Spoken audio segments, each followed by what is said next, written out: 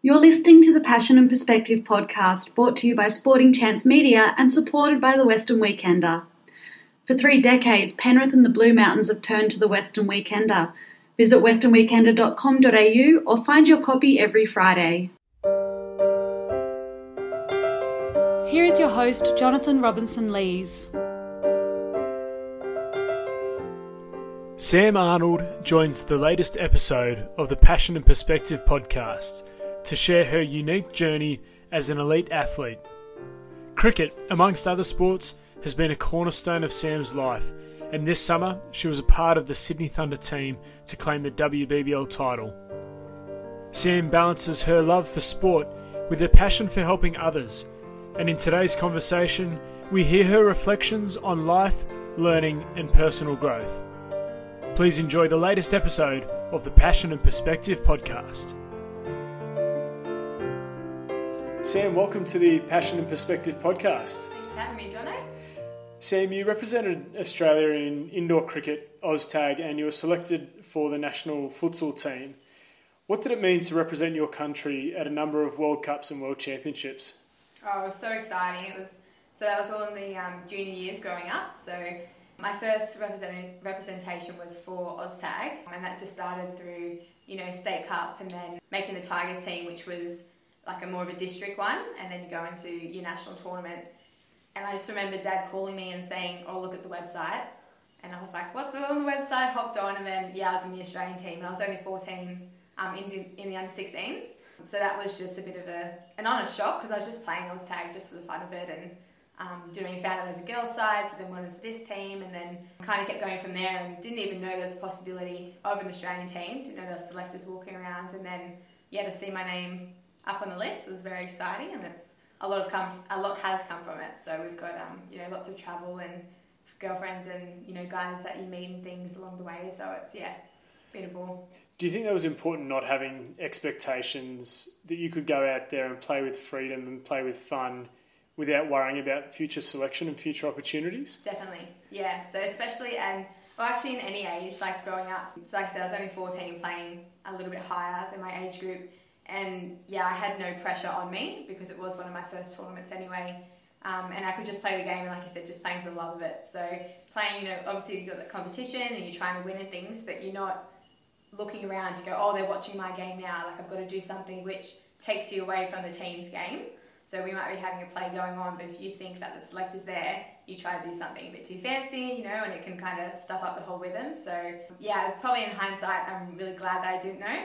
But it also made me even more excited for the opportunity when I did find out, because it was such a blind side. So, and of those teams, which one was a standout in terms of the experience? Which one did you enjoy the most? I have had, like I said, a lot of experience with the teams across there, but I think indoor cricket has been really rewarding for me. So I've got a lot of lifelong friends across the country, and that's been developed through the Australian tours and teams that I've made. So been able to travel to a lot of countries with my sport. With indoor cricket, I've been to Dubai and Sri Lanka, and like I said, you meet friends and teammates that are now lifelong. Like they'll be like at my wedding, or doing you'll travel down and hopefully once you're allowed to travel, go on another trip around with them. But obviously any team that I'm representing, and especially at a high level, is going to be really rewarding and a big impact. But I think I made really deep connections with the indoor cricket girls and teams and that experience. Travelling to places like Sri Lanka, it's like a religion. Cricket broadly as a sport is like a religion. They're playing in the streets, they're playing in any open area.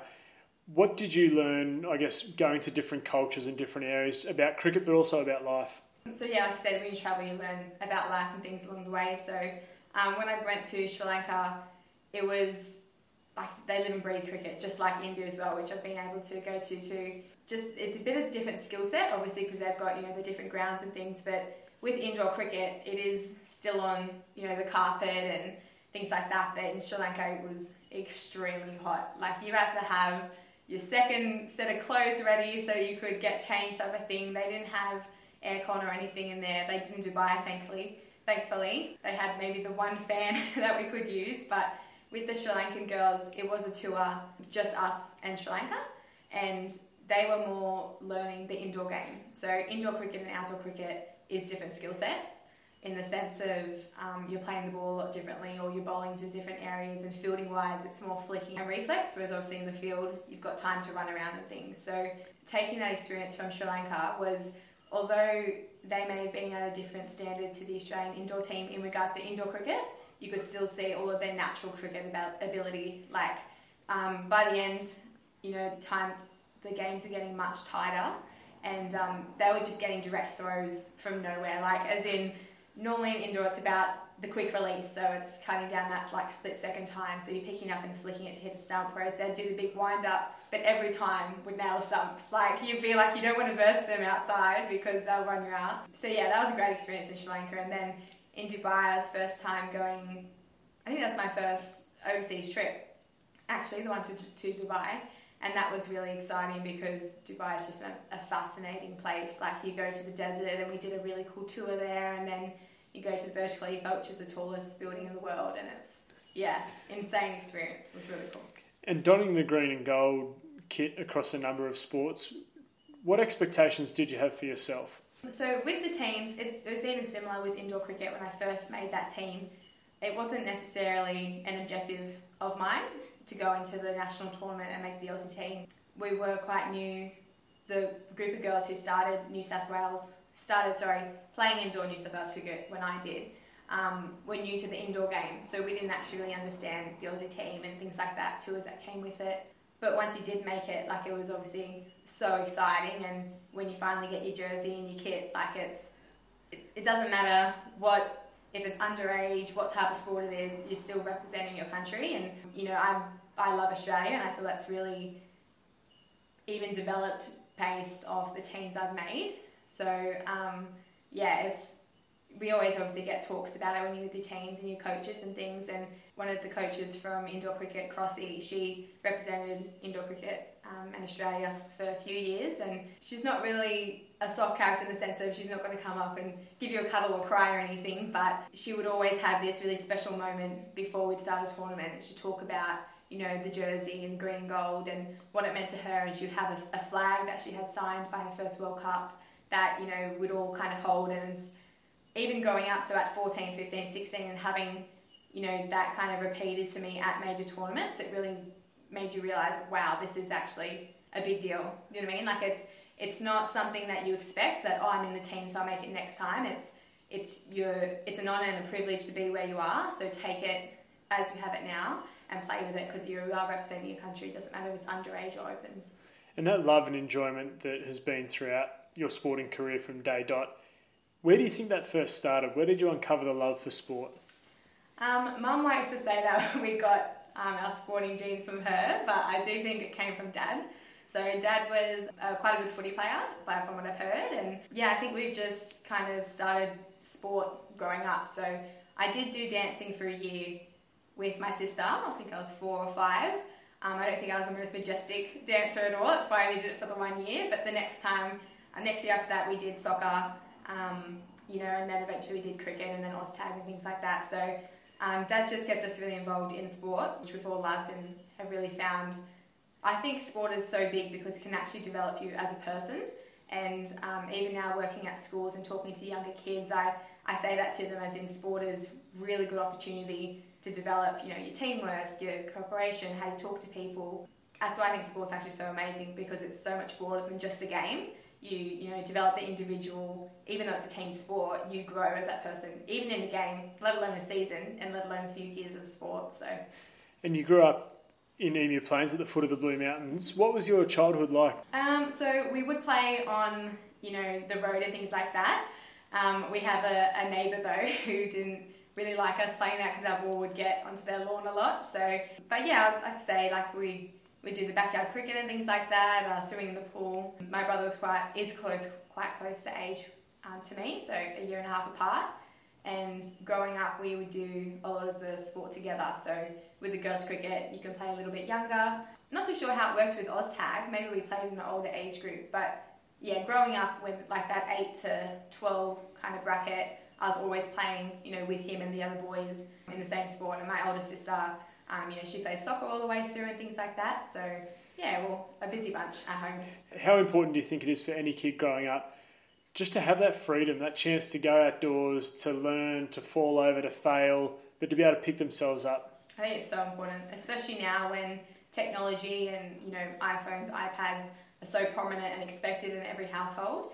Even at school recently, we were trying to teach kids like coordination with like hand clapping games. So even, not that I'm like that old, but when I was younger as well, that was something that would just be natural because you would just do it. Whereas now it's kind of more teaching the kids or introducing them to it because it is so easy just to be put in front of the TV or playing with the iPad. Because although they are really stimulating and exciting, you're still got to be able to go outside and, try and climb a tree or jump to catch that ball and, scrape your arm. Like, I think it's really important to be out and about. We've got such a nice country. Why not be out and enjoy the trees and everything like that? And you first played cricket under 8s with the Emu Plains Cricket Club. Mm-hmm. What was your first cricketing experience like? So we actually played at Regatta Park, which is opposite the Nepean River. I remember the first game quite distinctly because in the junior cricket, I think it's quite similar now, there's only 8 in the team, and then you a pair will bat for 4 overs and you bowl 2 overs, everyone bowls and things like that. We rocked up, so it was me and my brother, a family friend of ours, Ben, and then another kid named Ben as well, and there was only 4 of us. So Dad's like, okay, first time playing cricket. Like I said, Dad's got a footy background, doesn't really know much about cricket, but we've rocked up and there's only 4 of us and the other team had 8 or 10. So we're like, okay, we'll see how it goes. Anyway, we loved it because we got, double go of everything. We got 8 overs to bat, we got 4 overs to bowl, and we actually won quite convincingly. So it was good. But even every time I go home, I drive past. That's how, I get back to go home. And yeah, it was always the favourite place to play. Because I think it was the first time we went there, we went and experienced cricket and we did pretty well, so yeah. And how did you go balancing playing with a lot of other boys? We've spoken with Lisa Griffith, Michaela Hinkley, Hannah Darlington on the podcast, and they spoke about, I guess there was a sense of challenge but also opportunity that came playing with other boys at that age. What was that experience like for you? Yeah, so it'll be similar to what the girls have felt as well. You're generally the only girl normally in the whole comp. Michaela is a local girl as well. Sometimes our years would, correlate and she would be another girl in the comp, so it wouldn't just be myself. But I think it was good as in it would challenge you. I used to quite get a little bit, not frustrated, but the inner drive in me would get annoyed. Say if a bowler would normally bowl in pace and the ball spin to me. So then it would make me want to go a bit more aggressive at the ball because I'm like, I can compete with that, So I think it was obviously good, it's got me to where I am today. And girls these days are quite lucky where they have another girl or something to play with. But yeah, growing up with the boys, it was always a fun laugh. They're always mucking around doing something they shouldn't. So yeah, it was, a good treat growing up. And even now seeing the kids I used to play with and, now all of the older age and you see them and it's good memories to look back on. So.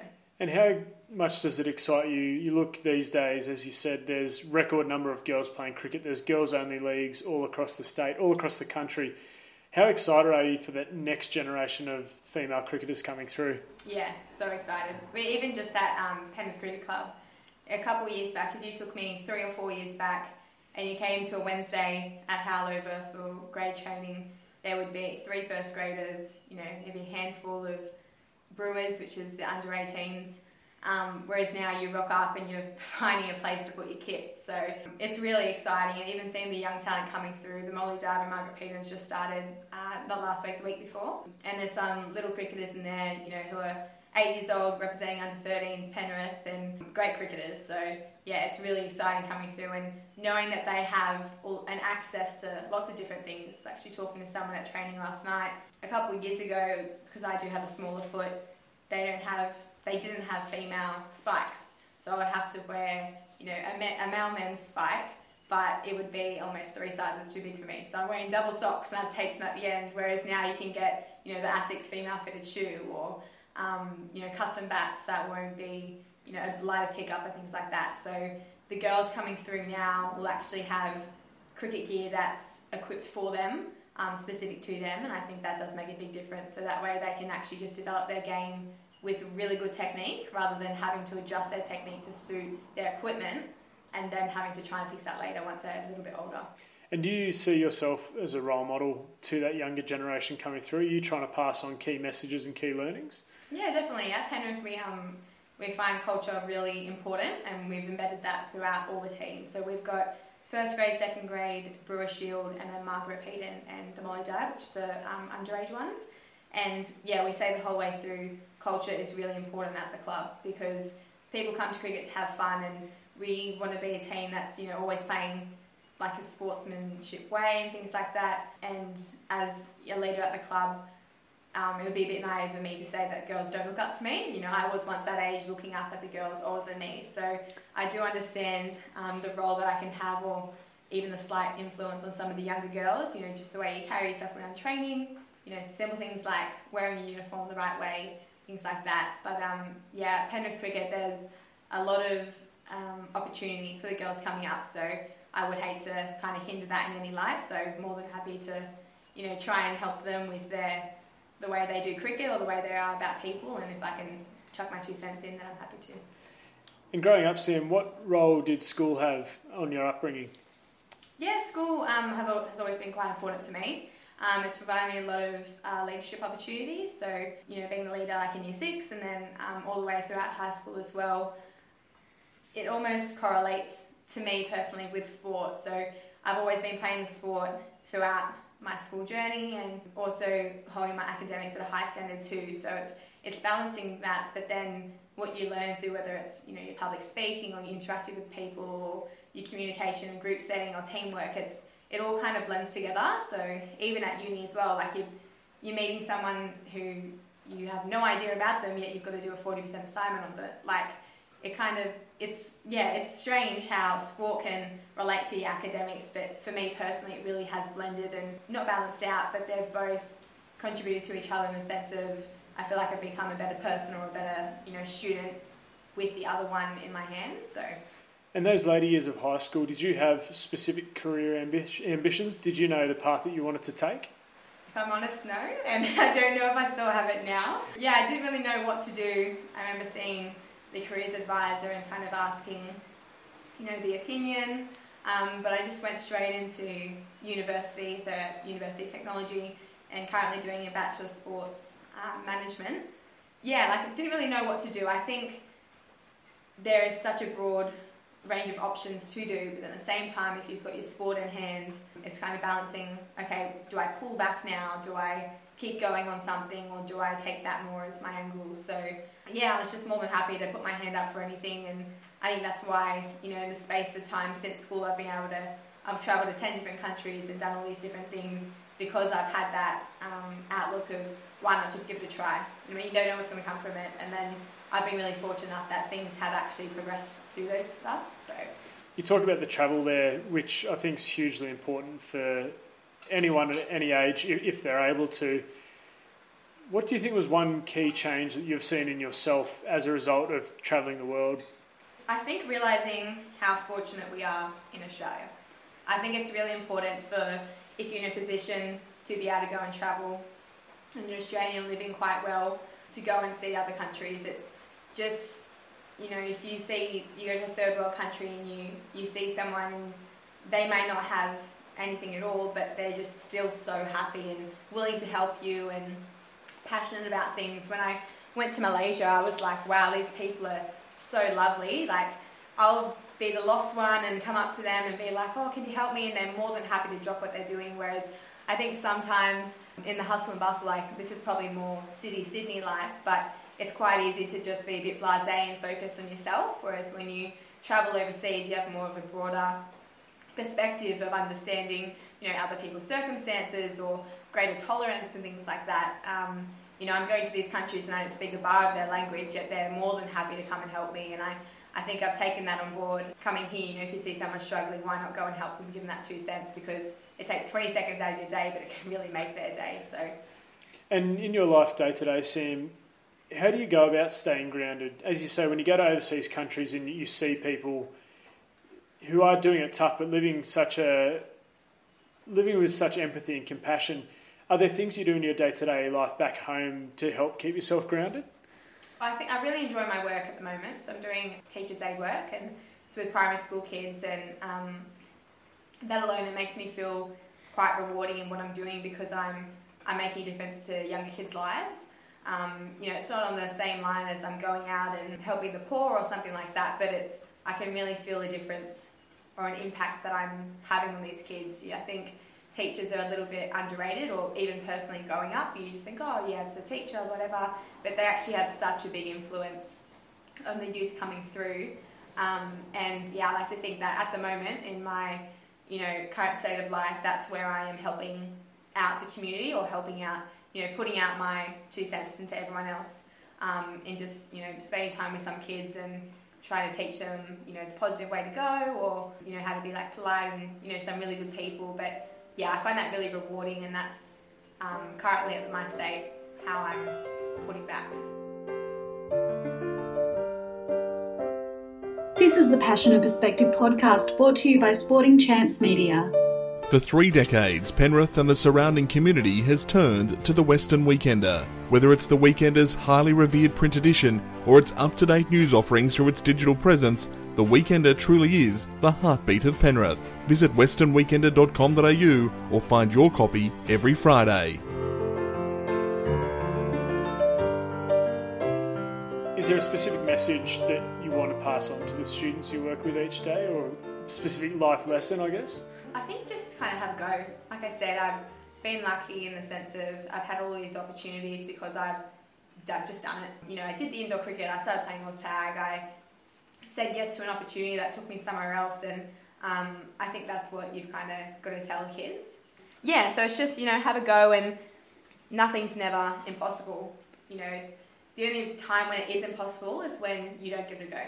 So why not give it a try? Never know what comes of it. And if it doesn't work, that's still a lesson in itself. So I think that's kind of what, if I can pass on to the little ones I'm working with at the moment, it's why not just give it a shot, If you don't, then you learn from that at least. Whereas if you sit back and you just wonder and, there's so many ifs and buts, why not give it a go and know what can happen after that. And your time studying at University of Technology, as you said, doing the Bachelor of Sports Management, what do you think you've taken out of that study, either from a practical perspective or even from a personal perspective? Yeah, so I'm still going with that one.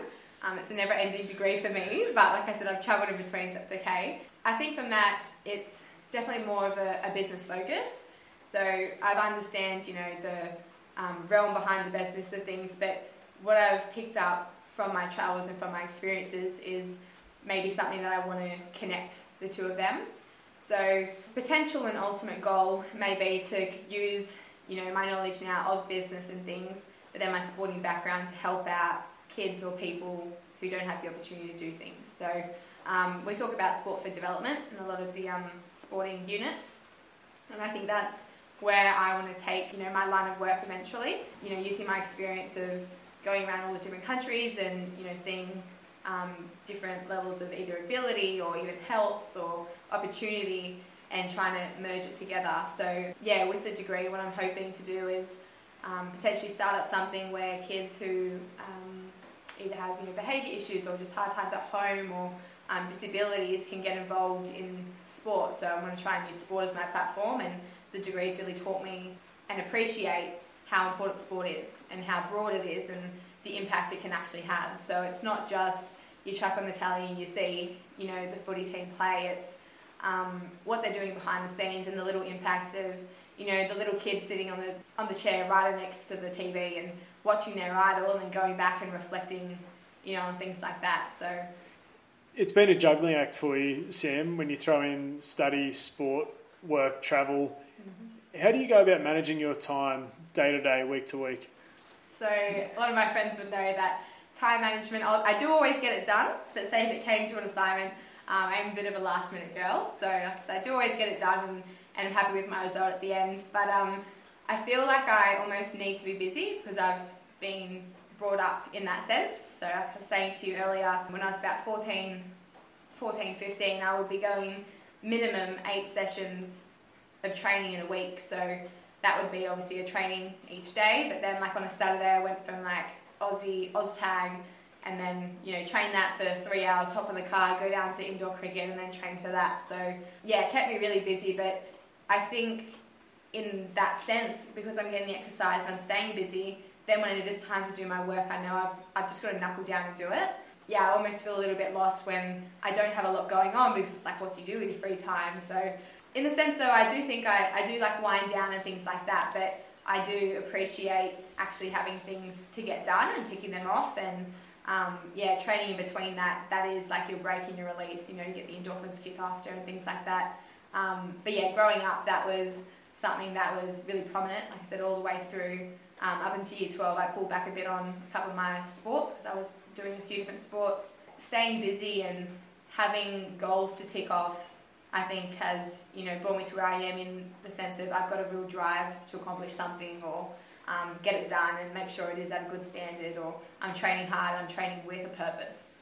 That mindset, the really open mind to take on a challenge, to say yes to things.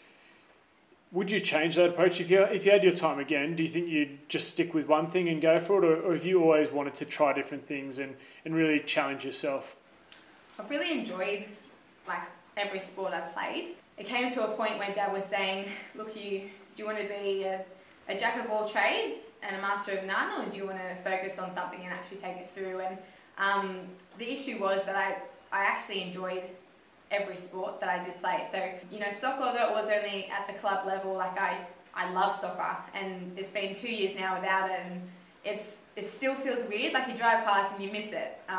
Oztag was always really fun, and you miss it as well. But focusing more on cricket now, because there is more of an avenue and opportunity to, look at the Breakers girls now. Not only are they full-time athletes, but they have the ability to just focus on their cricket, whereas you go back a few years and people are going straight from their work down to a session, having to make a deadline for a report or something that's due for work the next day, yet they're still representing their country or their state. So, I think just channeling, what things that you want to do, or giving yourself goals or a task, it can really help you, obviously, to meet that goal in the end. But if you don't start with that objective, it can be quite difficult. We touched on before, you were a leader at the Penrith Cricket Club, and this summer you're also part of the Sydney Thunder squad that went on to claim the WBBL 06 title. What was that experience like for you? That was insane. That was once in a lifetime opportunity. So I got a bit of a late call up because unfortunately Liv Porter had quite a severe injury early on in their Thunder training sessions. So I'm upstairs on my phone, just charging it, doing whatever, and then it came up, Trevor Griffin, is calling you, and I was like, it's a bit bizarre, okay, anyway, pick it up, and he's like, hi Sam, like, how you going, what are you doing? And I was like, school holidays, start back at school tomorrow. He's like, how would you feel about me offering you a contract? And I was like, what? What do you mean? It came out of nowhere, but it was such an unreal experience, obviously, with the hub situation. Like I said, it's once in a lifetime opportunity. I went there and I learned a lot of things. You're working with, or you've got Rachel Haynes sitting next to you, and then Heather Knight on the other side, insane amount of knowledge. And, even just getting back into the professional and really high intense, training rides, training load, I've missed that type of thing, in the sense of, with, Australian Oztag, you'd be doing, your Malcolms or your beep tests, things like that. Whereas when you just go back to your grade cricket, although you are doing your fitness, it's hard to incorporate that type of thing. So I adored it. It was really cool. It was definitely a unique experience. It did have its challenges, but we came away with a win. And I even just remember going home, once we were allowed to go home to Mum and Dad, and being like, did that just happen? Was I a part of that? Did we just win? And I was, kind of on the sideline there. So absolutely insane experience, one I'm really grateful for. You talked about sitting alongside Rachel Haynes, Heather Knight. The squad was a real mix of youth and experience, ages 16 to mid-30s. Mm-hmm. What did you take out of that experience? What, from a cricket perspective, what do you think you really learnt from being around such a diverse group? Well, in our scouting meetings, so that would be, prep before a game, even just talking about, and even, with grade, you do go and you assess the pitch and things like that, but when it came to boundary lengths and wind and length of grass, or at this time of day it's normally slower, things like that, it's just more of an intricate detail in the sense of game tactics and things like that, which I thought was really interesting. And even just hearing Shabin Ismail talk about her field set, or Sammy Jo saying, I'm going to be doing this to this batter, and then hoping to get her out there. It's just, little insights that you pick up that generally if you're just playing cricket, for the fun of it or at your club or your grade level, you're not going to necessarily delve into it as much. Like, this is their occupation. They've obviously done a lot of research and training with it. But being just in those rooms and hearing those little pieces, really, really knowledgeable stuff from people who have a lot of experience. We've spoken with Josh Layla on the podcast, and Josh has really paved his career in the T20 format. And he referenced the love that every ball is its own scenario, its own battle. Being around that T20 setup, do you really immerse yourself into that tactical side of the game? Yeah, well, definitely. And that's the thing with cricket. It's whether it's T20, 50 over Test match, it is still, a one-ball game in the sense of that one ball can change the game. So you've got to be up and about. But with the T20 and with my Thunder experience, even the mini maiden overs that they focus on and the KPIs. So, there's a goal to get as many 3 dots in a row that meta KPI, like things like that. That even if you take that back to, the grade level, it does all add up. If you get 6 3 mini maidens, like, do you know what I mean? That's a lot of dot balls that they're chewing up, which means obviously less runs and things like that. So, T20 is obviously a really interesting and fun format of the game, but just being able to hear different insights and how to tackle, an opposition or how to use the game in your favour when sometimes it may not be if you're bowling and things like that. You referenced Trevor Griffin, Englishman, who's got a world of experience and in his few years at Sydney Thunder has been incredibly successful. What did you learn from being alongside Trevor? Yeah, Trevor's got a really optimistic and, bubbly personality about him. So I really appreciated that because in the hub, it was, a long period where you were either just cricket focused or even not being able to go take that break and, go see your puppy, or at the back end we're allowed to, but you couldn't just walk away and go catch up with a friend that you wanted to. So just having his, light and bubbly, ethos around really made a difference, but a lot of cricket knowledge too. So although a few of the girls who were in the same position as me, we weren't really likely to play a game because our team was really healthy and fit, which was awesome. We still had those sessions at the end where Trevor, would make it competitive and be like, okay, you're chasing 7, now let's go. Really challenges and he'll dart into your legs or tell you how to bowl a specific ball at the top end. Wealth of knowledge, and that's for the whole Thunder coaching staff.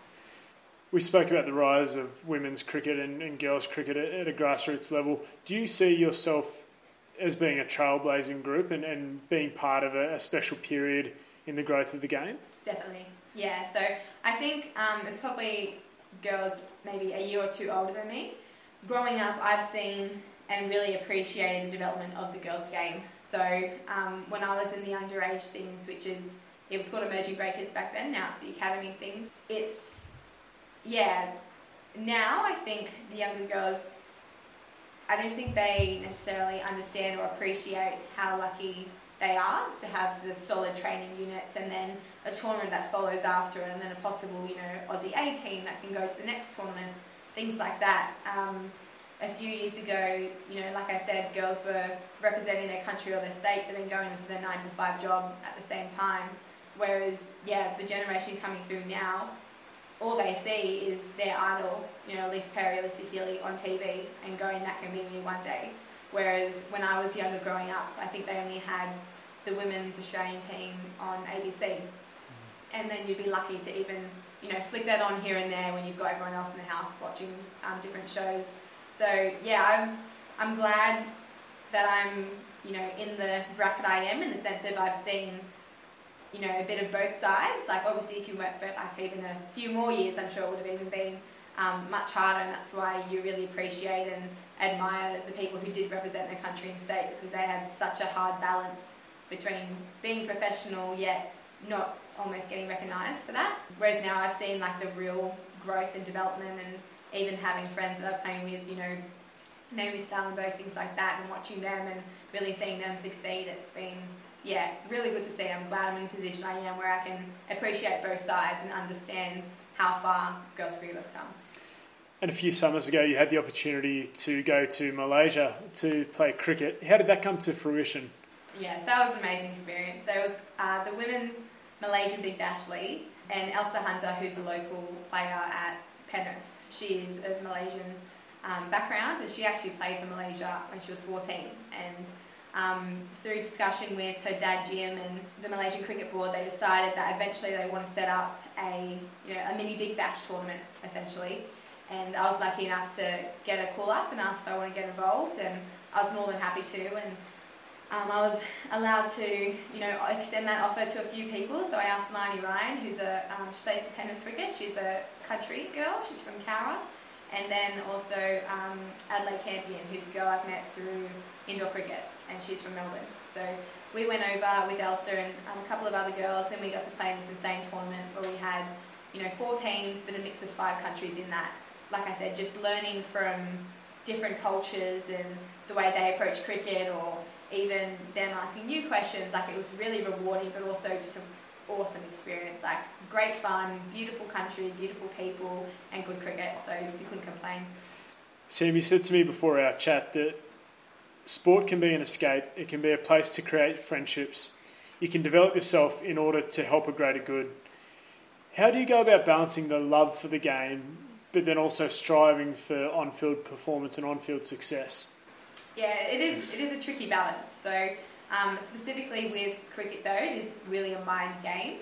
And I think it's, if you ever do get to a point in your career or in your sport where you go, you're frustrated with either how you're performing or maybe the team's performing or something like that, you've just kind of got to, bring it right back and say, am I enjoying this? Do I love the game? And I think that really, will tell you your decision. If you go, sometimes I do, sometimes I don't, that's cricket or that's sport sometimes. But if you're sitting back and it feels more like a chore, what I would say is a bit of advice to young people growing up is give it another season and then see where you sit. It can be tedious sometimes in sport, like I said, if you're not performing or if you give up a lot of not opportunities, but you can miss out on a lot of things growing up, in the sense of, because you are so dedicated to the training or to the tournament, you miss out on maybe a party or something like that. But in the long run, personally, in my own experience, it's all been worthwhile. Like I said, it's developed me to the person I am today. So yeah, it can be tricky and challenging, but if you give yourself, that real chat, and sometimes you do have to have it, I've had it a few times over my sporting time. Am I enjoying this? Do I like it? And fortunately for me, I have been enjoying it. And although at that current point in time, it may not be seeming like fun, I still love the game, and that's why I want to keep going and keep striving. So I think it comes back to the passion. But at the same time, sometimes in sport, that's just how it rolls, that you might get a peach of a ball, or they might score an awesome goal and you just go, too good. But that's also when you reflect back and you go, this is why I love the game. Although I'm on the back end of the winning, I understand how it is to be on the other side, and that's why you really appreciate it as a whole.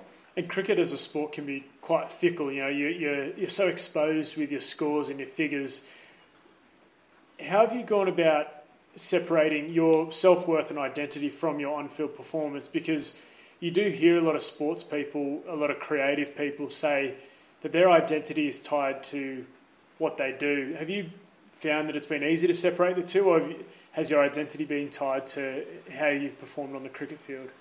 It's a bit tricky, that one, because I think you can be judged on your performance or your talent when it comes to a certain level and things, but even myself personally, not having the great season with the bat, and it is really struggling even mentally, because you're putting in so many hours of work and you get out there and it's just not working. But that's when, like I said, I've got to bring it back, and I had to bring it back and say, I still love this game and I know that I've got it in me, it's just not coming at the moment.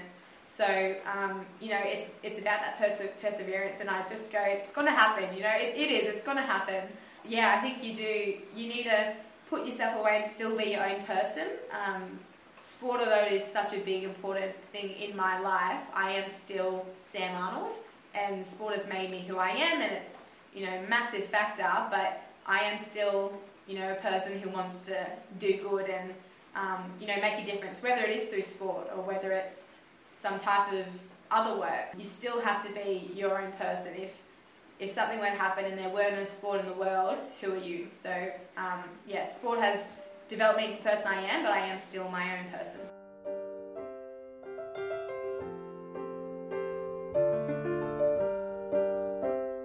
This is the Passion and Perspective podcast, brought to you by Sporting Chance Media. For 3 decades, Penrith and the surrounding community has turned to the Western Weekender. Whether it's the Weekender's highly revered print edition or its up-to-date news offerings through its digital presence, the Weekender truly is the heartbeat of Penrith. Visit westernweekender.com.au or find your copy every Friday.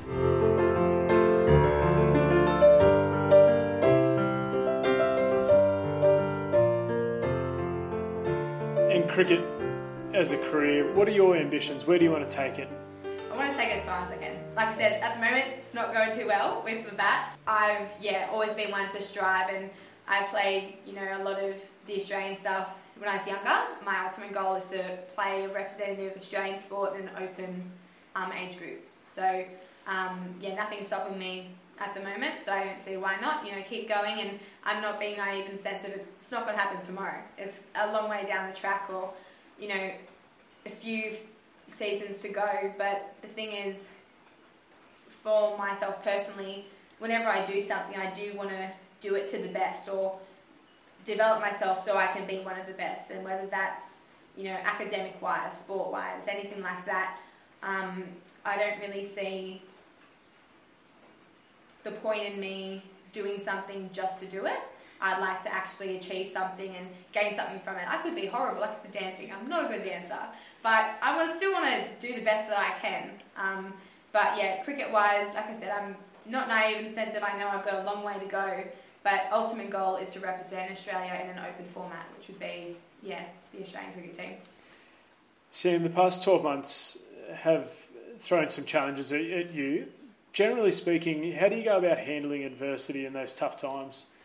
Yeah, so there's lots of different challenges that life can throw at you. And growing up, I've understood the circumstances of other people, and I think that's really made it so important to me in how you treat others how you want to be treated. It does sound so basic, and you get told when you're younger, but it's so true. What goes around comes around.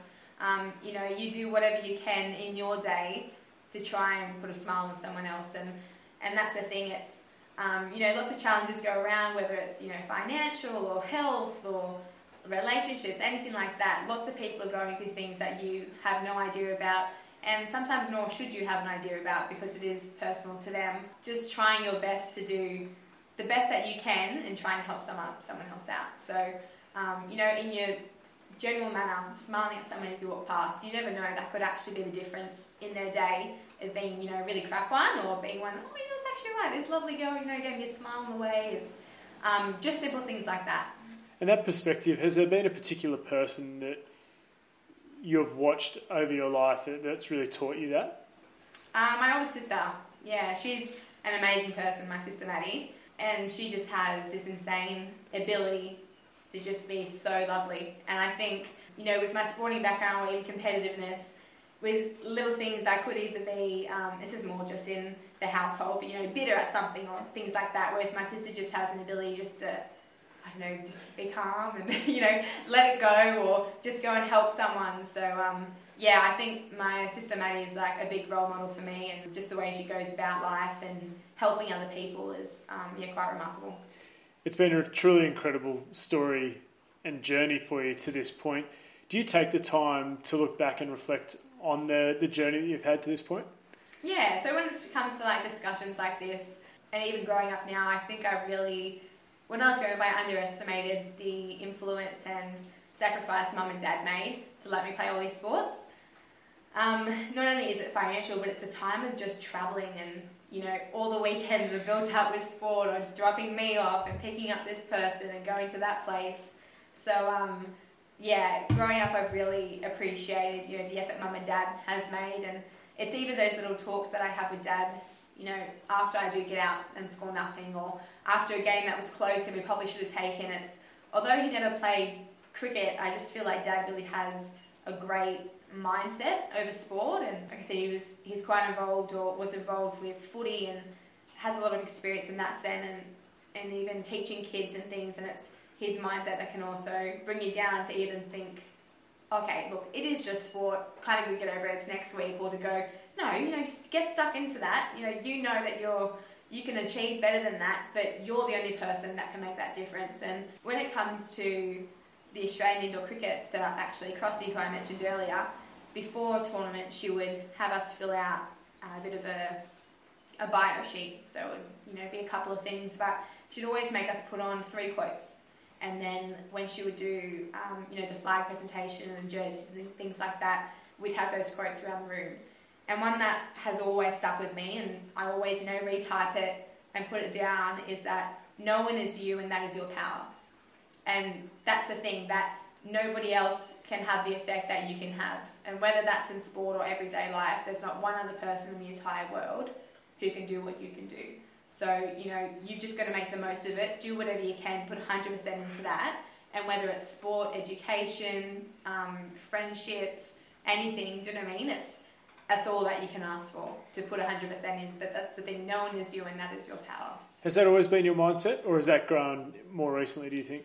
I think it's definitely grown. So when we first started those sheets, when I was 14, and I panicked a bit. I was like, I don't have 3 quotes that I know, so I've typed it in Google and I'm searching around. And but yeah, like I said, it's that one has actually really stuck with me. Not only is it short and easy to remember, but it's one that I've actually carried through, because it's the truth. No one is you, and that's the power that you have. So even when it comes to chats on the cricket field with the girls, I'm like, be the difference.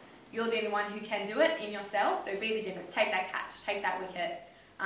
But yeah, it's something that I've actually taken on quite strongly, and even when it comes to work and outside of sport, realising that you do have a power in yourself, in whatever you bring to any scheme of life. You just have to be confident in it, or believe in yourself, or want to actually make a difference when you do it.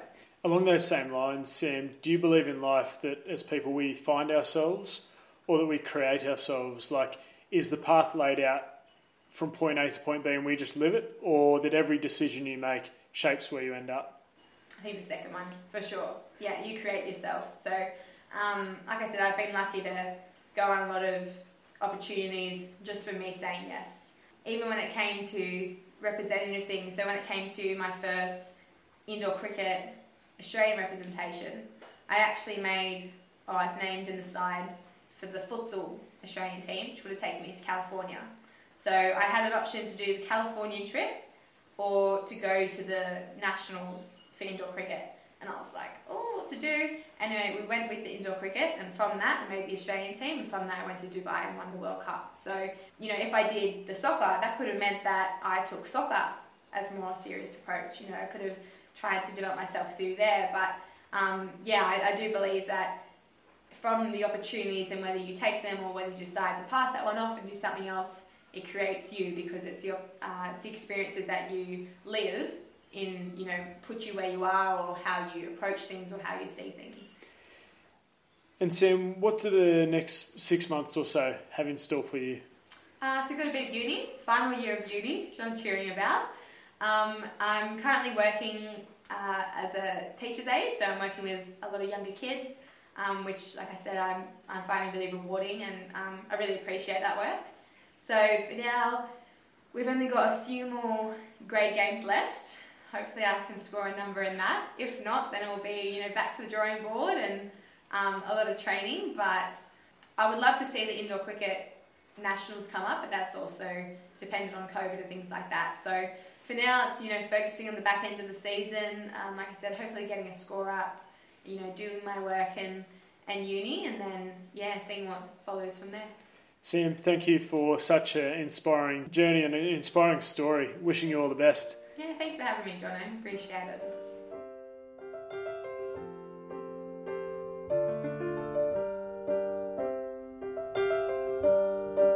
Thanks for listening to the Passion and Perspective podcast, brought to you by Sporting Chance Media and proudly presented by the Western Weekender.